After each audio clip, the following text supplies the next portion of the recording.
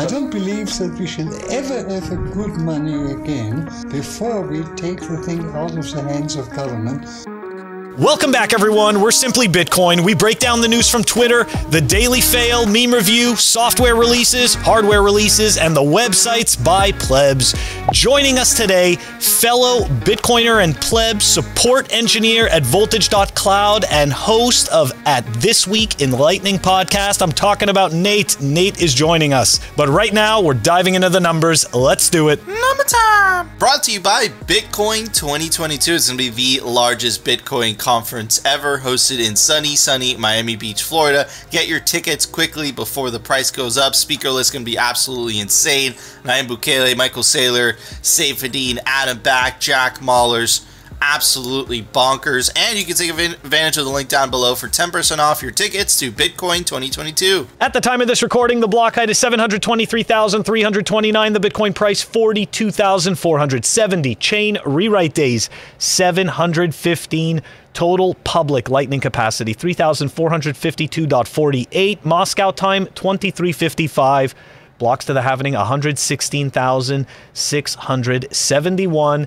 And the Samurai Whirlpool unspent capacity, 4,372.47 BTC. And for the people who don't know what that is, this is a new metric that we've added now for a couple of weeks. And Samurai Whirlpool is essentially a CoinJoin or collaborative spending service. So the unspent capacity in that, Nico, I think it's still around 190 million of the Kaka price. Right? Correct, plus or minus. And I want to give a very special shout out to Simply Bitcoin's technical correspondent, Liron. Thank you so much for dropping your wisdom on the show. We bow down to you, my friend. But anyways, Phil, I got some interesting stuff. We got very interesting stuff on today's number segment. We're going to talk about two subjects. First of all, this is absolutely insane. I saw this. I literally fell out of bed. I hit my head. I saw yellow. I freaked the fuck out. I got back in bed. It was crazy. That's a foreshadowing of what's coming. Phil, only you know that. But anyways, check this out. Here is I know, right? Here is the hash rate of, Bitcoin's hash rate. Check out that giant orange candle up, popping the fuck off. Now, okay, guys, let me kind of explain you this. There's no way to know the hash rate 100%. It's essentially an estimation based on the block time coming in, right? The amount of time each block is found, but you could safely tell, okay? Remember what I've been saying, guys, right? That in order for the price, this is my theory, I don't know if it's right or not, right? And we're not speculating, we're not going to tell you anything. But from the miner's perspective, from my perspective, usually when the hash rate keeps going up like that, that is very, very bullish for the price. It's usually the hash rate is usually a leading indicator. That's just my personal opinion. And that is a huge, huge jump up, dude. Look at that. Right, here's the infamous China ban right here where my mouse is. I'll put an arrow in tomorrow's editing right here. And here is today's hash rate, right? Estimation of the hash rate. Absolutely crazy. A lot of miners went back online. I have some images to kind of give you guys an appreciation of how hard this migration was in terms of actual physical machines that had to be relocated from China to different parts of the world, like Kazakhstan, like Texas. This is, one of the biggest Bitcoin mines in the world. That's a lot of machines, right? Imagine all of that had to get up and go, and it did it in record time. All that heat, all that electricity. Absolutely crazy. And man, it happened, bro, literally in less than 6 months in a completely decentralized manner, like we've always been saying on this show. And absolutely crazy, dude. And Phil, like, this isn't just breaking kind of all-time high like we were, earlier on. This is blowing past it, right? So again, what does all this mean? That means that, again, like we've always said on the show, the harder Bitcoin is to theoretically computationally attack, right, to rewrite that chain. So technically, right, the higher the hash rate, the higher the value proposition. And yeah, man, I'm absolutely mind blown that the hash rate has increased by that much. It literally just blew through the scale. I don't know what else to say. Phil? Man, a couple of things. First off, that picture, the picture of the mining facility, that totally does it for me. I think that's awesome. I see that and I'm like, oh, that is so beautiful.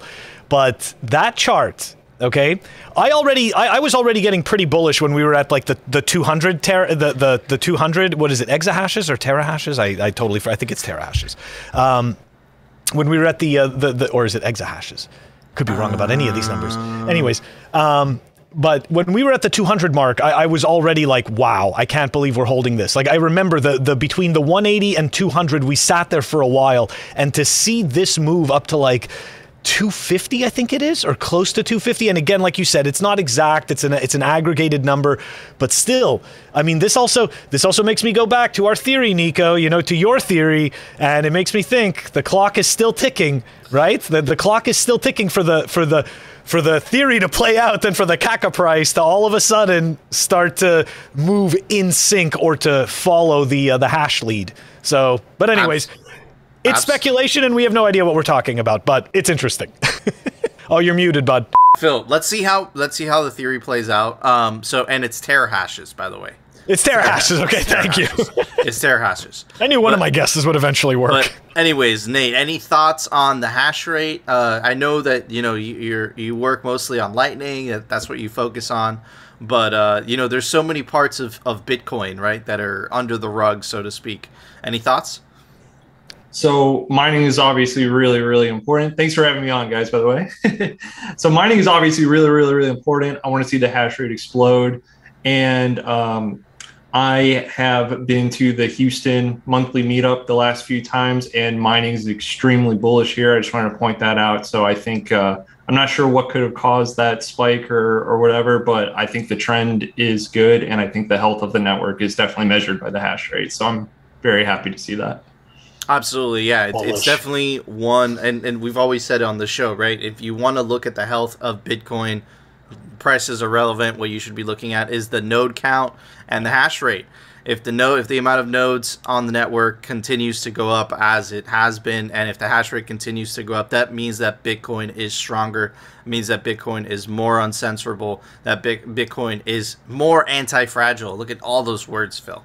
Can't believe it. But anyways, I like that. Check this out. So we talked about this a couple days ago, probably like a week ago, guys.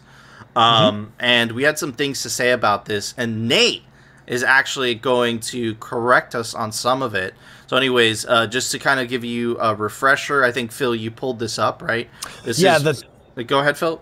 Oh, yeah, no, that's right. We were talking about essentially Voltage.cloud. We were explaining that they essentially offer a cloud-based solution to being able to run your own node. And we were just giving kind of the pros and cons of that and, essentially explaining what we thought of it. And Nate ended up DMing me about it and wanted to explain more, and I was like, hell yeah, let's get the, you know what I mean? Like, why not? That is some of the best perspective that we can get. So look, Nate, you were watching our show, and what are your thoughts on, I mean, I guess, look, what are your thoughts on, the centralization of services like this?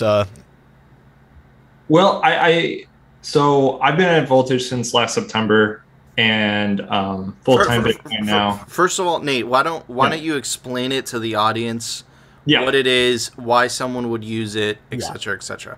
Sure, yeah. So Voltage is sort of it's filling a lot of gaps, not just in Lightning nodes, but other parts of the Bitcoin ecosystem. So the first and foremost product that Voltage has is Lightning nodes. We do LND, and you pay a monthly cost and you get access to a Lightning node, basically. Pretty simple.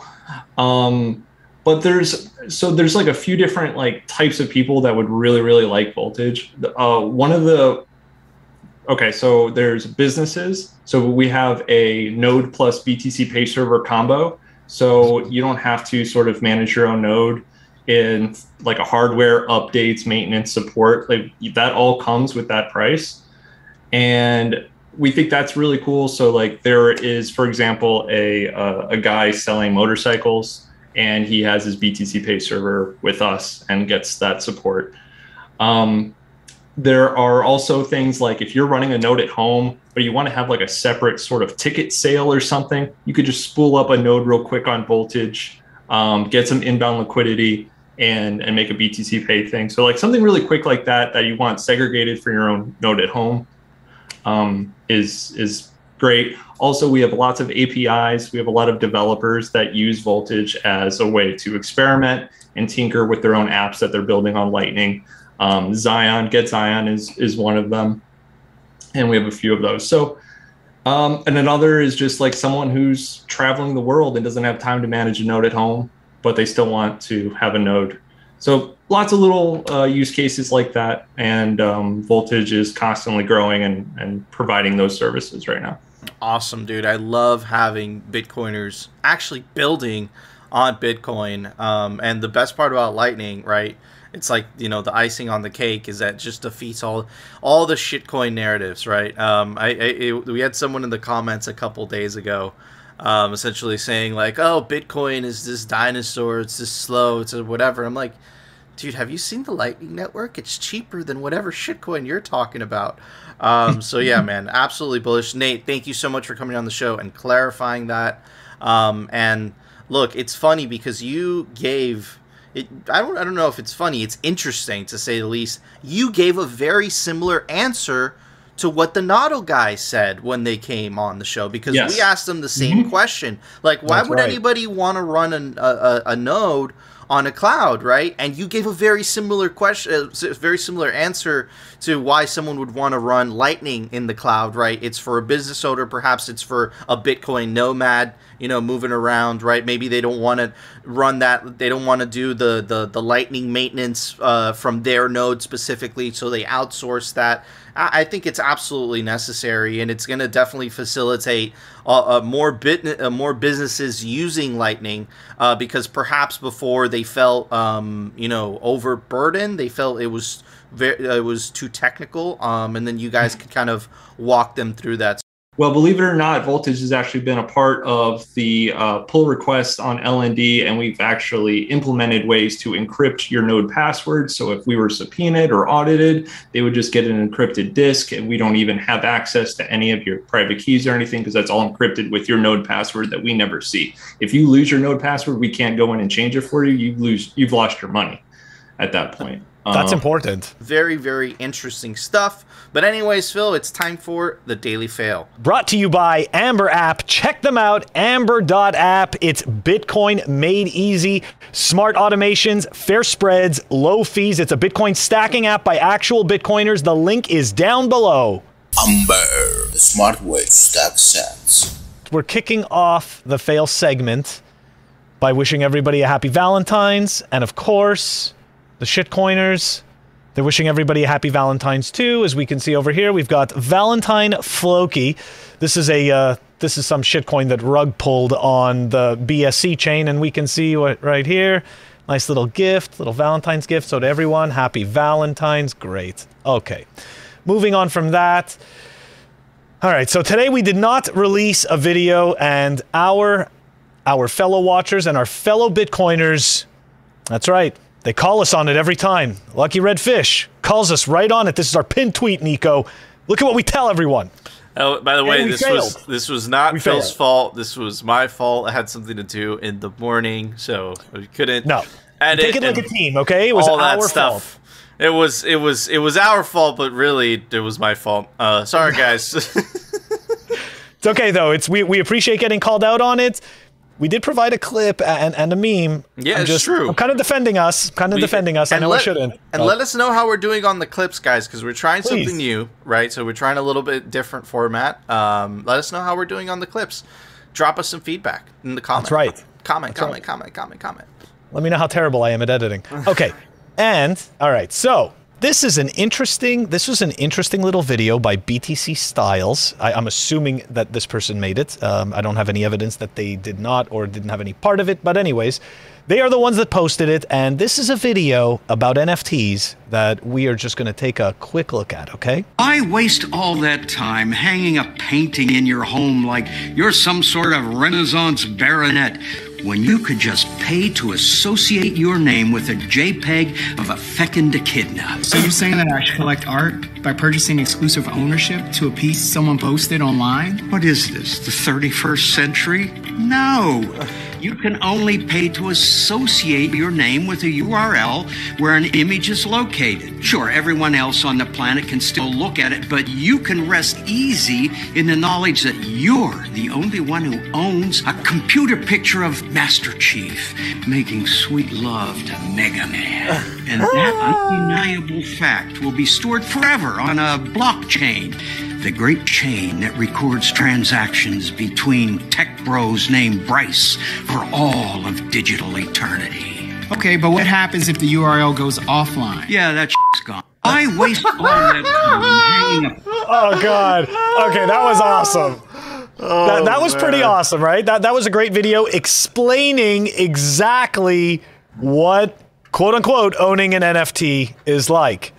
Anyways, that's right. You only, all that you're hanging on to is the representation of ownership. That means absolutely nothing, right? That's like when a company tells you that you have a mandate to do something. Mandates mean nothing. They're not laws, they're nothing, they're just words. And legally as well. You don't have any type of legal protection when you own an NFT, right? Which I think a lot of people, specifically artists, are in for a rude awakening, right? We see those horror comments of like, take it, that's my image, delete it. But Nico, they protect the artists, remember? Protect the artists by stealing their art for them and getting somebody else to get paid for them. It's amazing. Listen, if the cycle of love. If you've been in Bitcoin for a little bit, the NFTs are the ICOs of this cycle, right? In 2017, it was the infamous ICOs. This cycle is JPEGs on a blockchain. Anyways, Phil, what is the big shabaki of the fail? Okay, here we go. This is the big part of the fail. This is where we actually go look at a proper shitcoin that pretends, like all the shitcoins do. Let's dive into it. PancakeSwap DEX reportedly set to block users from Iran. That's right. Decentralized exchange platform PancakeSwap will reportedly start blocking access to Iranian IP addresses. PancakeSwap will begin geo-blocking users from Iran and 9 other jurisdictions on March 9th. Belarus, Cuba, the Democratic Republic of Congo, Iraq, North Korea, Sudan, Syria, Zimbabwe, and Crimea. While such restrictions are often bypassed using VPNs, this has also come under the radar of the U.S. Treasuries of Foreign Asset Control. We recognize them, right? The OFAC, especially regarding U.S. sanctions. In October 2021, OFAC published guidance that included calls for crypto businesses to monitor the use of VPNs on their platforms. Do you remember what we tell you guys all the time? That these shitcoins and these shitcoin platforms, they just pretend to have the qualities of immutability, censorship resistance, decentralization. They just pretend. But you see, PancakeSwap has no frickin' choice but to go and comply with this absolute nonsense from an agency that nobody voted in. Nobody decided these people should have power. I know I didn't. I'm pretty sure that most of the people watching this didn't. Most of us didn't even know these people existed.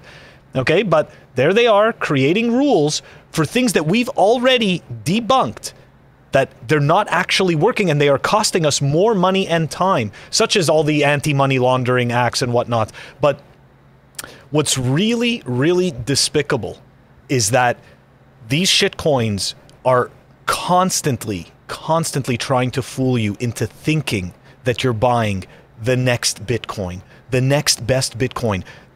Only Bitcoin is the next Bitcoin. And every single one, like, look, PancakeSwap's the first one. You're going to see another one next. Okay, PancakeSwap is huge. I think it can. What is it? I believe it holds over 30% of like the total value locked from all these DEXs, from all these quote unquote decentralized exchanges. Yeah, I mean, it's insane, man.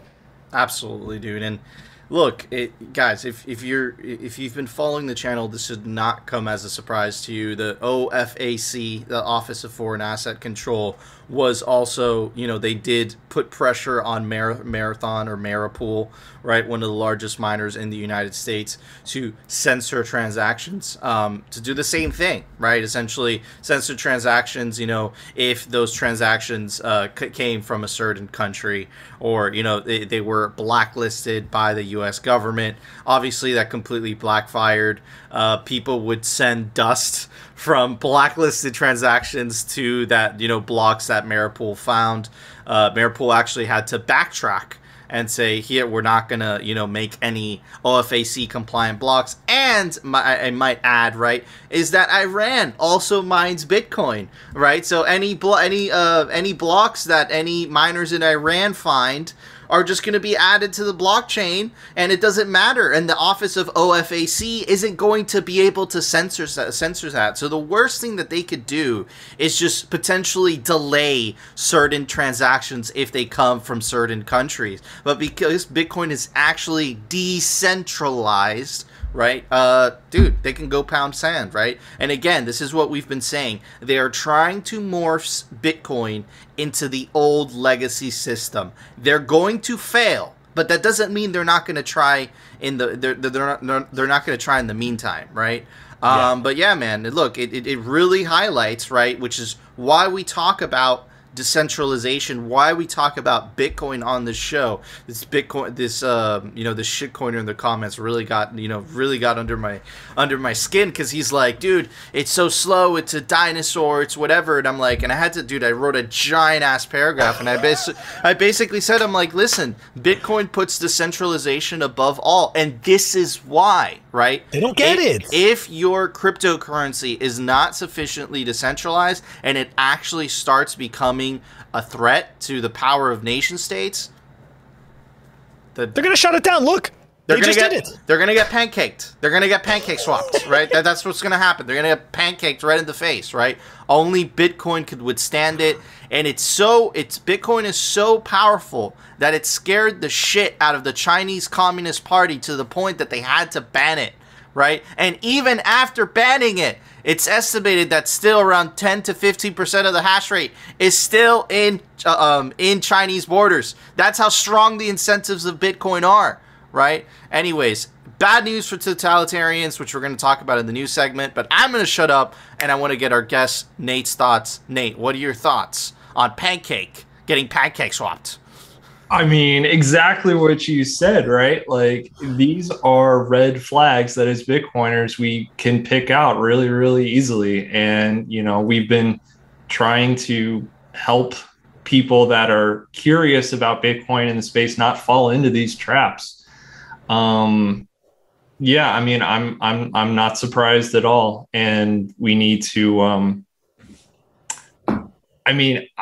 Bitcoin sets the standard, right, for like all competition. So if you can't meet or exceed that, then there's no purpose to it. That's my thought. Absolutely. And I think this is what, a lot of the shitcoiners unfortunately get lost in.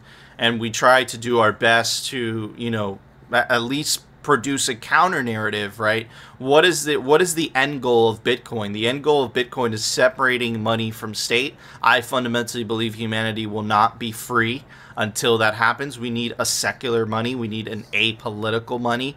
And none of these shitcoins, they sacrifice decentralization for faster transactions, for more functionality, like they like to call it. But at the end of the day, if you sacrifice decentralization, to use Satoshi's own quote, right, governments are actually very good at metaphorically cutting off the head of centralized entities. And apparently PancakeSwap is one of those, because if they weren't, then they wouldn't have been pressured into censoring certain transactions from certain countries. Like, look, that's so insane. From the Bitcoiners' perspective, you're looking at that, you're like, huh?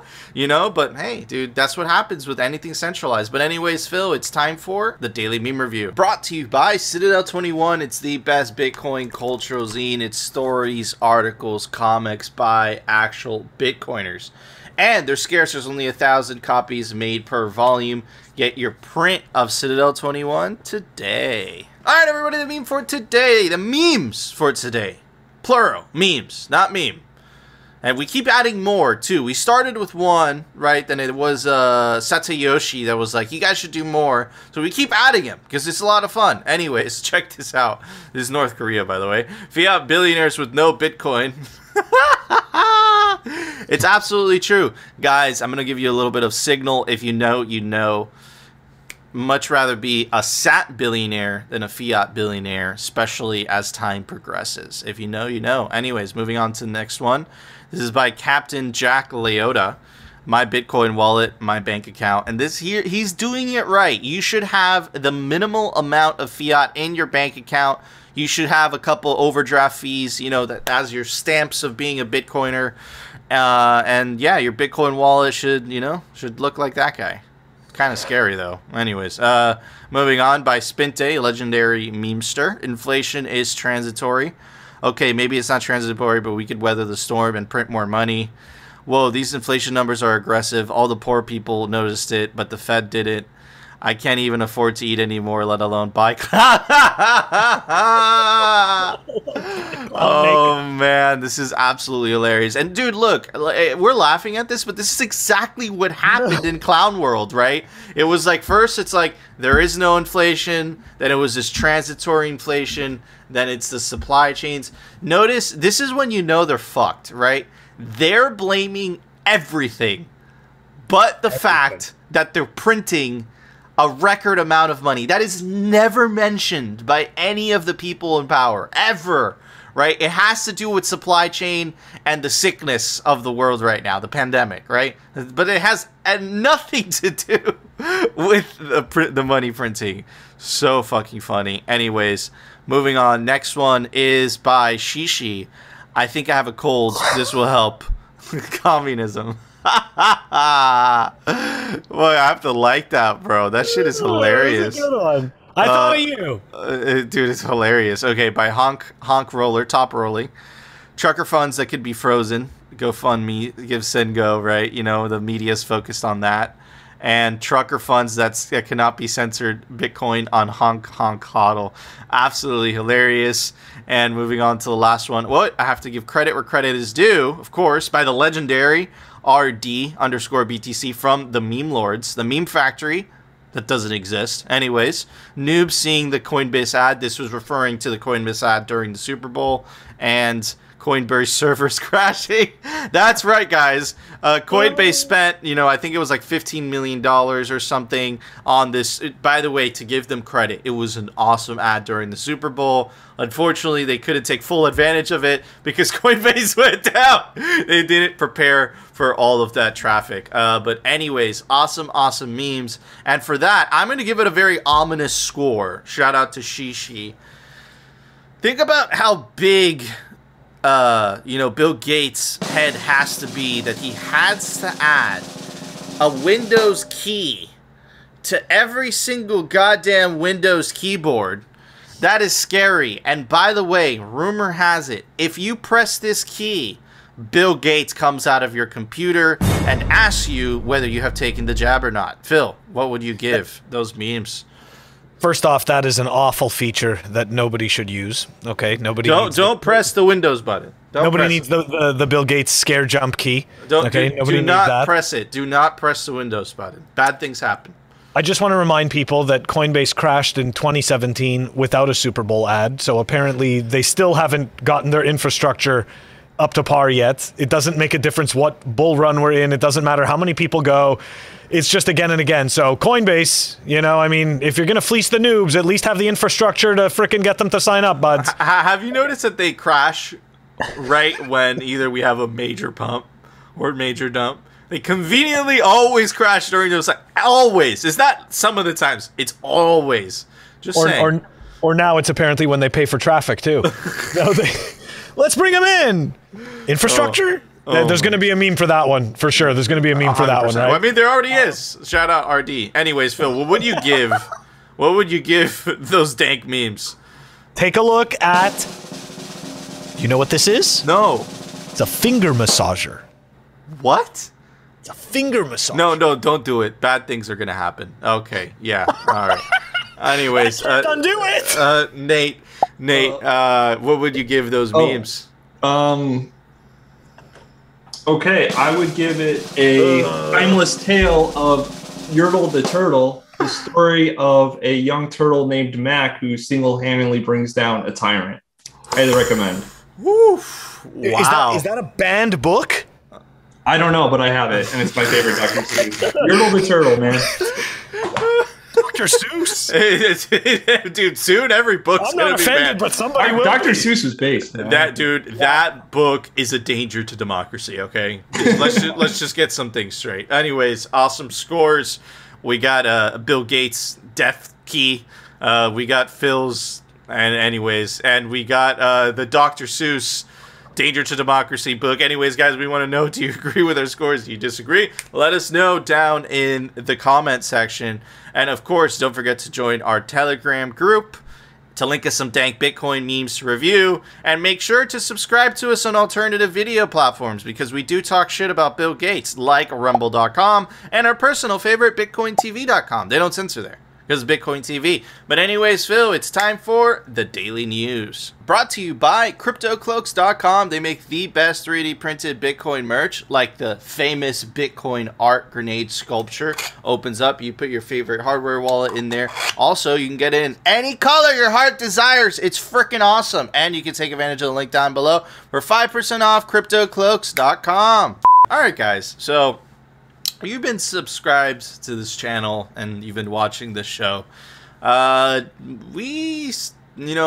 the beginning, Phil and I, we used to, kind of be a little insecure about, predictions and things that we thought we were going to see in Bitcoin, because we were just like seeing it from the angle of like, how the F do just these two, simple Bitcoin plebs consistently get things right that, the legacy corporate media overlords get completely wrong, right? And then we started to figure out that the legacy corporate media really isn't into news, they're more into propaganda, right?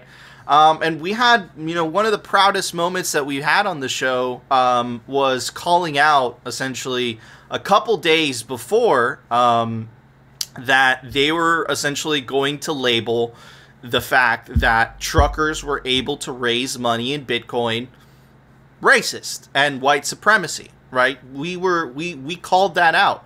In fact, we called that out February 8th, and, to our delight, February 11th, right, on Tucker Carlson Tonight, guess what he did?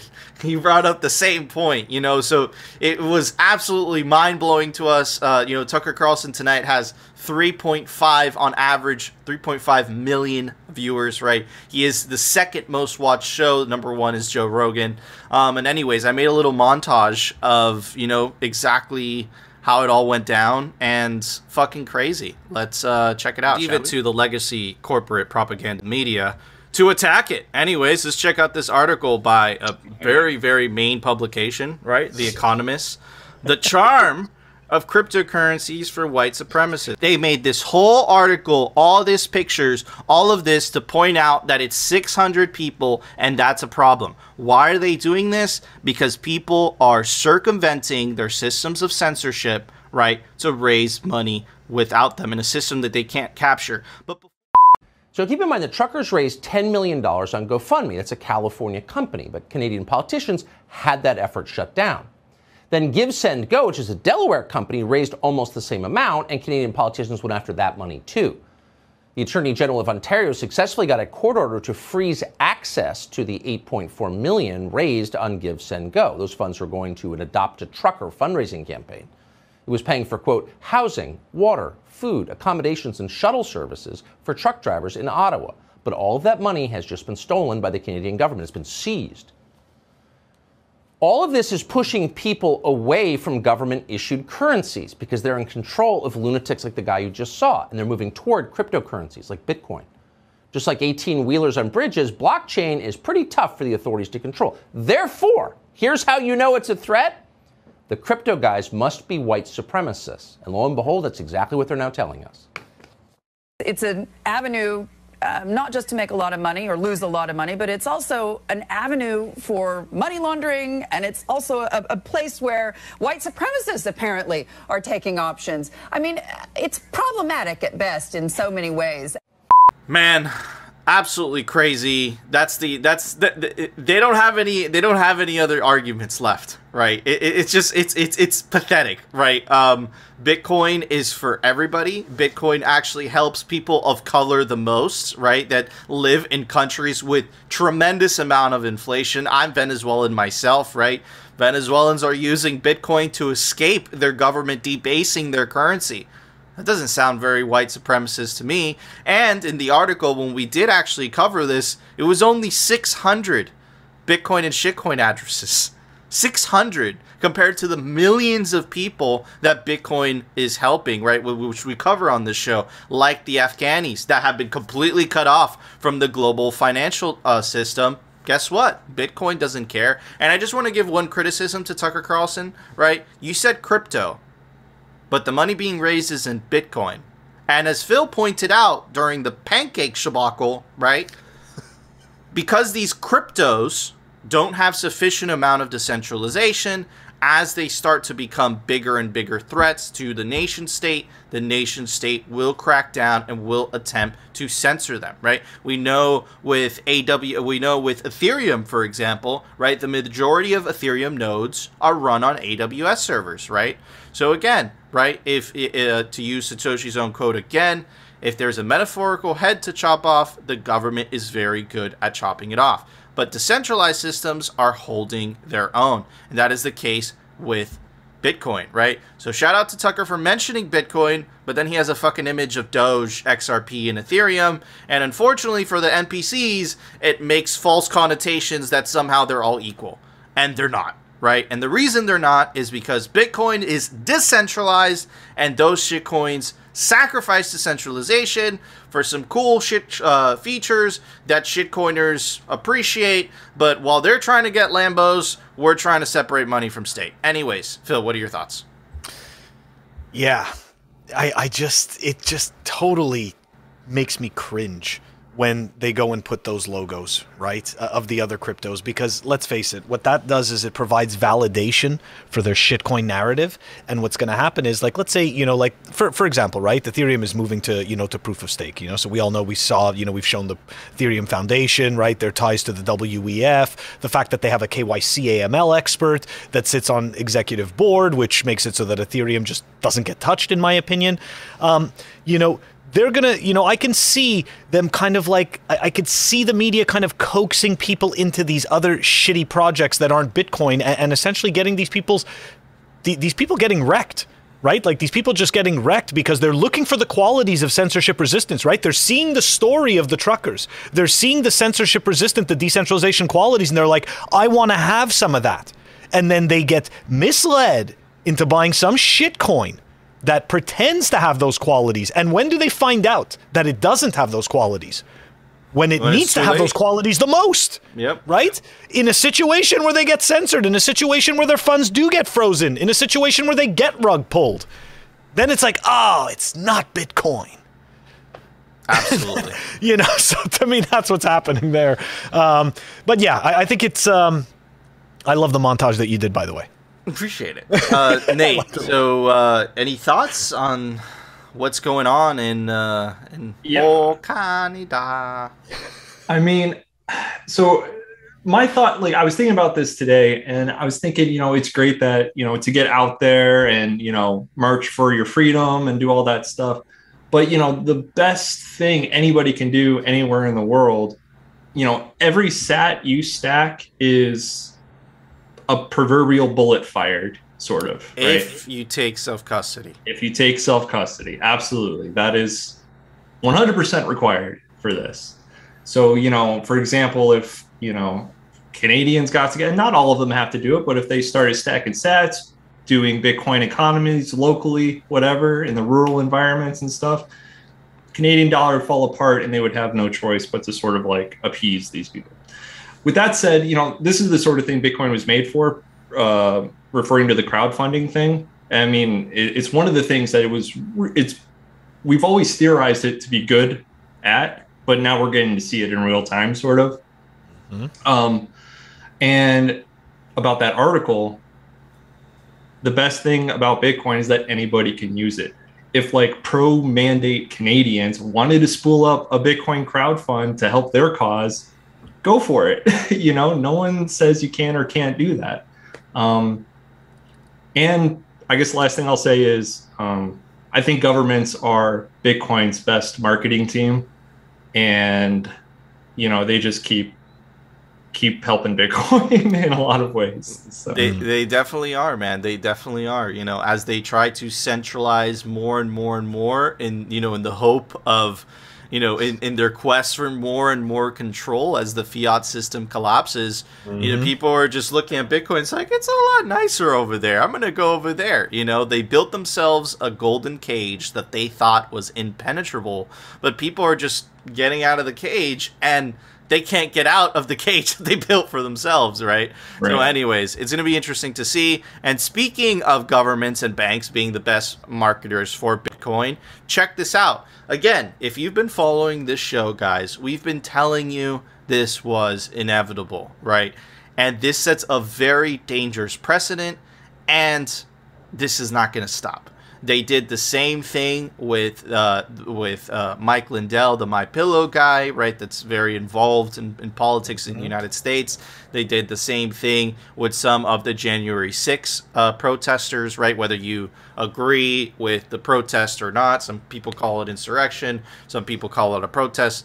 We're apolitical. We're not taking any side. But what we will say is that we think it's wrong for you to be debanked, right? No matter who you are, right? You know, if you commit a crime, pay your dues to society, right? You know, serve your time, whatever. But that shouldn't mean that you shouldn't be able to open a bank account. That's kind of fucked up, isn't it? Anyways, TD Bank freezes accounts that received money for Canada protests, right? So now banks are politically censoring. And remember, these are the same people that want to go with central bank digital currencies. What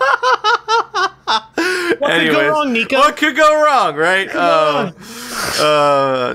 Here's the jump scare of Xi Jinping. Okay, Toronto Dominion Bank has frozen 2 personal bank accounts into which 1.4 million Canadian dollars has been deposited to support protesters fighting the Canadian government's pandemic measures, a bank spokesman said on Saturday. They don't have anything left. They don't have anything there. They're like, it's the climate and white supremacy. That's what it is. It has to be that, right? Where it's actually hilarious because Bitcoin actually facilitates and incentivizes, right? Because it makes green energy actually profitable. I would even say that Bitcoin helps the planet, right? Because it forces energy producers to be even more efficient. Because if they're not efficient, right, all of that waste, quote unquote, wasted energy goes to waste, and it's wasted Satoshis. And in terms of the white supremacy argument is the funniest shit.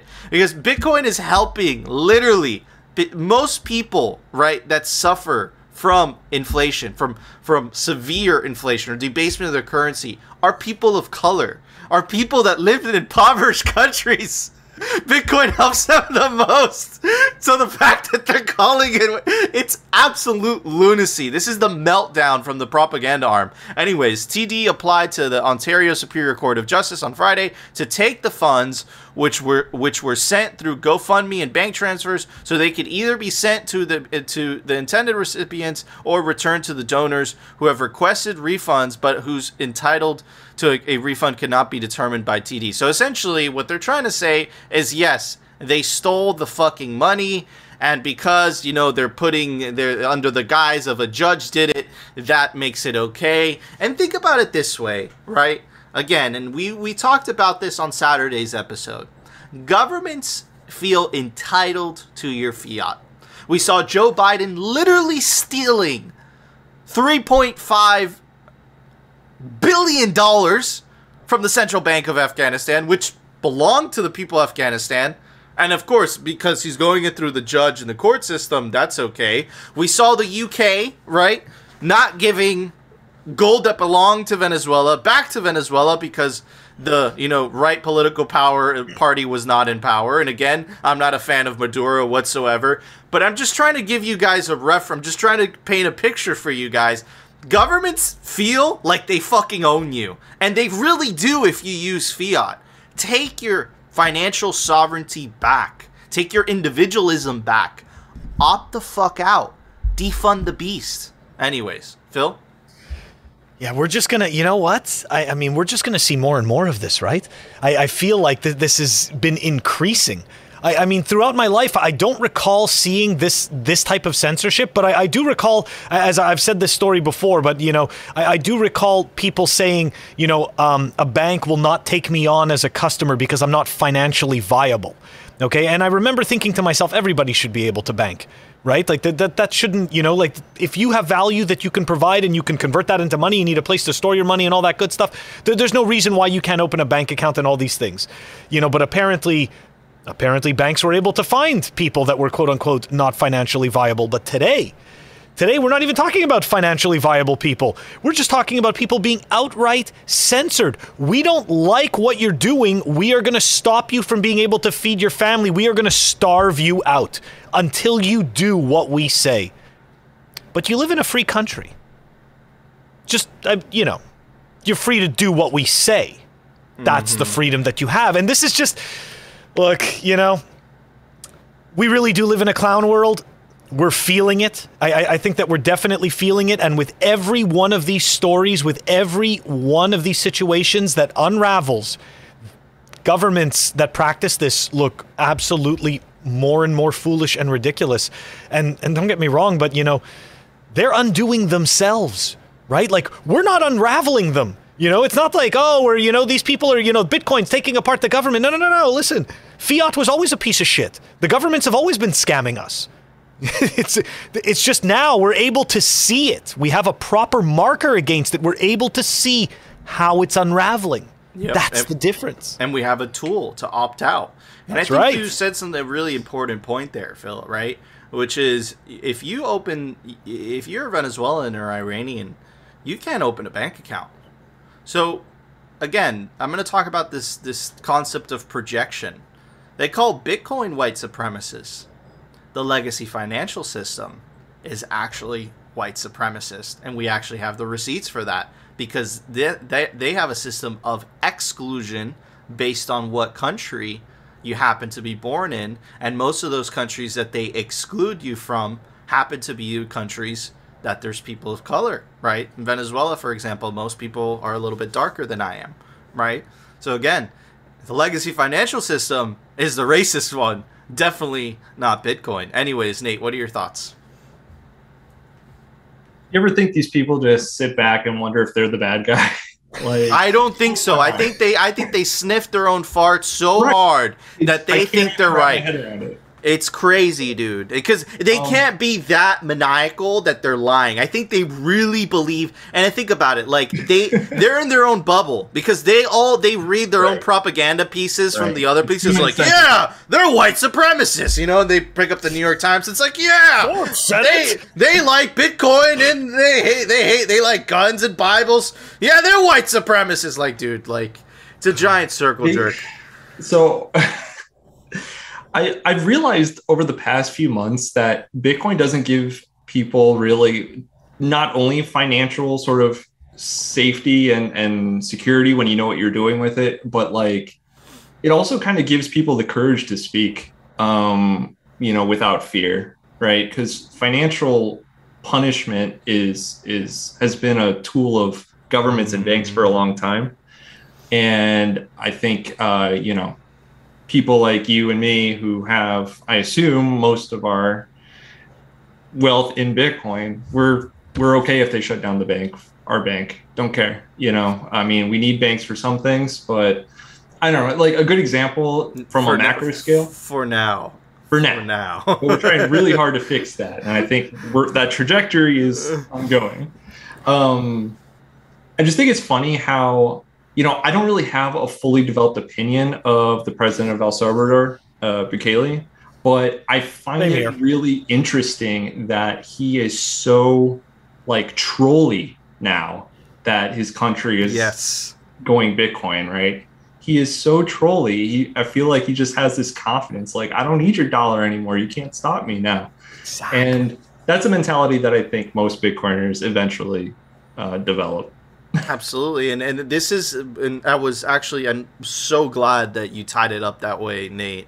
Mm-hmm. And this is what I'm talking about, guys. When you take back your financial sovereignty, which shitcoins give you an illusion that they provide, but they do not, right? Only Bitcoin provides this. When you take back your financial sovereignty, it's incredibly empowering, right? Because remember, Bitcoin gives you the power to not only vote with your wallet, but also your feet. You could take everything with you. You could memorize a 12-word seed phrase. You can cross any borders, right? It's not a big deal. But Nate, we're running out of time, and I want to do one. 2 seconds. Okay, go hit it. I just want to say, by trolly, I just mean freedom to say what's on your mind, honesty, right? Yes. So that's it. Gotcha. Thank you, bro. Okay, now check this out. Last one. We're gonna try to run this. I know the episode's running a little late, guys. There's a lot of signal today, so. We check this out. Senator Ted Cruz discloses a Bitcoin purchase worth up to $50,000. Now, again, this all seems like noise, right? But again, right, we want, more fiat politicians definitely on the side of Bitcoin. We had Senator Cynthia Lummis.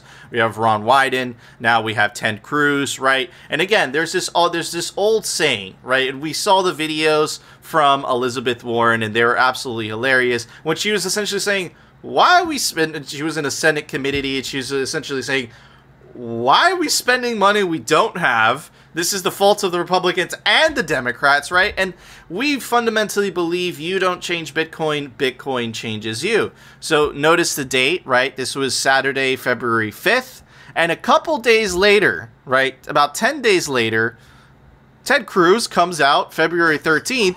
Why does Elizabeth Warren hate Bitcoin? For the same reasons that she and China hates Bitcoin. Neither one of them can control it. I'm going to play the video in a second. These authoritarians hate Bitcoin and they hate crypto, and it's for the same reason. Why do they hate Joe Rogan? Because they can't control him. He's not subject to their authoritarian power. Why do they hate Bitcoin? Because they can't control it. It is a system of currency outside of the monopoly control of the U.S. government. And I got to say, as I've addressed, I spoke at a big crypto conference in Austin several months ago, and I said, listen, you need to understand this administration, I believe, is going to go after you and is going to try to destroy you. And by the way, that's a pattern of authoritarians. China, communist China, outlawed Bitcoin for the exact same reason. Why does Elizabeth Warren hate Bitcoin? For the same reason that she and China hates Bitcoin, because neither one of them can control it. And the theme through all of this is the power of freedom to be not subject to the arbitrary whims of those in government power. So beautifully said by Ted Cruz. He is a politician, a master orator. And yeah, it's again, incredibly humbling, right? That the things, perhaps we don't say it as well, right? That the things that Phil and I have been noticing and picking up on these patterns, right? And accusing Elizabeth Warren of certain things, accusing China of certain things, is actually being said at the tippity top of, the institutions, the powerful institutions of government in the United States. They're essentially saying the arguments that Phil and I have been saying for months now, right? So Phil, holy shit, Tucker Carlson and Ted Cruz on the same day, bro. I think we might be onto something. but yeah, man, incredibly humbling. Ted Cruz is absolutely right. They're using the climate, they're using white supremacy as a fucking excuse. Right, we've been saying that the entire time, right, since they started this bullshit. Excuse my language, and yeah, man, this is again, and I completely agree when he says that this current administration is going to be hostile towards Bitcoin because Bitcoin takes power away from them. It really does, right? And you know, that's you saw Hillary Clinton when she said it. She literally said it. She's like, it's a threat to nation states, right? It's a threat to the nation state. It's like, absolutely not. It's benefiting the people. It's a threat to the parasitic bureaucrat class. That's what it's a threat to, and they should be scared. And it's exactly, I'm going to tie this in with what Nate was saying about how the best thing that you could do with Bitcoin, how you really win this fight, is not going outside and, you know, protesting with the picket sign and whatever, you know, do that. That's all good and dandy. But how we really win this fight, just opting out. Just opt out. Get paid in Bitcoin. Take the Bitcoin self-custody.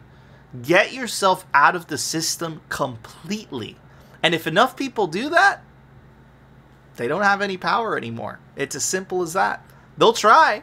They'll try. You know, they'll bang and scream and call us white supremacists. You know, it's bad for the climate. The next one I'm anticipating, I'm calling it right now, financial terrorists. First, we are broadening the scope of Canada's anti-money laundering and terrorist financing rules so that they cover crowdfunding platforms and the payment service providers they use. These changes cover all forms of transactions, including digital assets, such as cryptocurrencies. Just for owning Bitcoin, you are a financial terrorist. You are a threat to national security, right? I mean, that's not even a guess anymore. The Biden administration actually said that, right? That cryptocurrency, you know, it's you know, it should be addressed because of national security, right? They're already trying to associate it, but again, they're not going to be able to craft a narrative, right? They don't have the ability to essentially manipulate people the way they used to. Right now that, you know, the internet has essentially given everybody a voice, and social media has allowed everybody to talk amongst each other freely without having to rely on, you know, certain institutions like the New York Times, like, you know, CNN, like whatever. I fundamentally believe, and I got this from Jack Posobiec, by the way, so shout out to him, that if in 2003, if social media was around, we would not have invaded Iraq. They would not have been able to get away with it. We saw the video of this guy in the Pentagon, you know, essentially saying, yeah, Russia's going to invade. And then you see the reporter fact-checking him like, do you have any evidence of that? And he's like, I just gave it to you. No, it's like, but do you have evidence? That was the evidence. He told them. It's like... The psychopathic nature of these people is insane. And this is why we must separate money from state. Rant over. I'm sorry, Phil. No, that's all good, man. That was a good one. That was a great rant. So, you know what? First, we have to give props to the person who orange-pilled Ted Cruz. Okay? Whoever orange-pilled Ted Cruz, great work. He was able to explain it easily, and it made sense. Okay, so I'm obviously going to be the person that says stuff that nobody likes.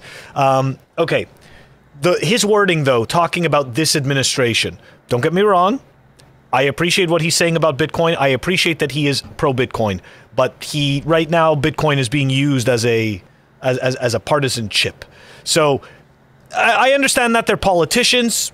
Okay, and if it's good for Bitcoin, it's good for Bitcoin. But I just want to point that out. It's not all kumbaya, you know. Ted Cruz also mentions "quote unquote" crypto, so it's you know, it's to be fair, Phil, right? And yes, of course, we would not like this to become a partisan issue. It shouldn't be. To be fair, right? Mm-hmm. Democratic senators and politicians have been much more hostile towards Bitcoin than the Republican. This is what I hate, though. You know what I mean? The only predominant Republican that is against Bitcoin was former President Trump, that he's actually gone on camera multiple times saying, it's so funny, though, that the way that Trump is like, I don't like Bitcoin because it competes against the dollar. You know, he doesn't say, he's just so transparent about it, you know? My point is this, though, right? Like, they're both, you know, it's like, one of them is for it, you know, for the most part. The other one is against it for the most part. But none of them are for or against it for the right reasons. It's all just bullshit and circle jerking. But does it really matter? No, it doesn't, but it pisses me off because we're all stuck dealing with the noise, right? Like, think about it. We have to go through all of these processes. We have to sit there and prove all this crap. It's wasting fucking time. That's all it is, man. It's just wasting time. Time that we don't have. Anyways. I agree. But I mean, like, Phil, what else did you expect, dude? I know. I didn't expect anything. Look, the separation of church and state was atrocious. A lot of heads got cut off in France, okay? So, I mean, look, at least this is peaceful. At least this type of warfare, it's literally memes. You know, the worst thing that could happen is LC sending scat memes, right? Stop making sense. Making sense. I'm not liking it. I mean, I'm definitely more upset. Potato, like Greg's a potato, right? You know, we have to deal with yellow, but at least no heads are getting chopped off, so that's good, right? So I mean, but yeah, this was always gonna be messy, bro. And you know, it blows my mind that the book Sovereign Individual predicted all of this fucking shit in the 90s. If you guys haven't read that book, I really recommend it. Anyways, Nate, do you have any closing thoughts? Yeah, absolutely. American politics is really jacked up. Well, you know it's jacked up when the only reason one side doesn't like something is because the other side likes it. And it's not just Bitcoin, it's like everything. It's terrible. Mm-hmm. But you know, every time like an entity tries to gain control of Bitcoin, they're the ones that end up losing more control than they originally had to begin with. It's like trying to run up a hill that's made out of ice. But trying to fight Bitcoin is like trying to fight basic mathematics. You know, there's fundamental truths in the world, and Bitcoin's one of them. And I don't think these people and governments and stuff should underestimate people who just want to be left alone. So thanks for having me on, guys. I appreciate it. Absolutely, man. But remember, nowadays, 2 + 2 = 5. Or you're a racist white supremacist. Anyways, Phil, there was an open source software release today. Why don't you tell everybody about it? Software releases. Brought to you by CipherSafe. Check them out, cyphersafe.io. It's the best place to store your Bitcoin seed. Check out the Cypher Wheel or the all-new Cypher Grid. Comes complete with punch tool and tamper-resistant wire. We've got BTC Pay Server version 1.4.4 that was released. It's down below in the show notes. Guys, you know the deal. We post rain or shine unless we tell you that we're not posting. Don't forget to check us out on our audio-only platforms, Apple Podcasts, Spotify, and Anchor. Awesome. Thank you, Phil. All right, guys, that was our show. Before we go, I want to give a very special shout-out to a friend of the show. This guy's the man. Go give him a follow on Twitter, B for Bacon. Check out his new show. It's called This Week in Lightning. It's on Bitcoin TV, and he is a support engineer for Voltage.cloud, building really cool stuff on Bitcoin using Lightning. Super awesome. Guys, you know what to do if you enjoyed this show. Smash that like button, smash it. Smash it, smash it, smash it. And, of course, if you want to continue hearing the Bitcoin news from the plebe perspective, which apparently actually kind of works, and the catastrophic fails from Elizabeth Warren, the Chinese Communist Party, and the goddamn white supremacists, they suck too. Definitely consider subscribing to Simply Bitcoin, and we'll see you tomorrow, guys, for a brand new episode. Contrary to what they pretend, the legacy financial banking system is exclusionary.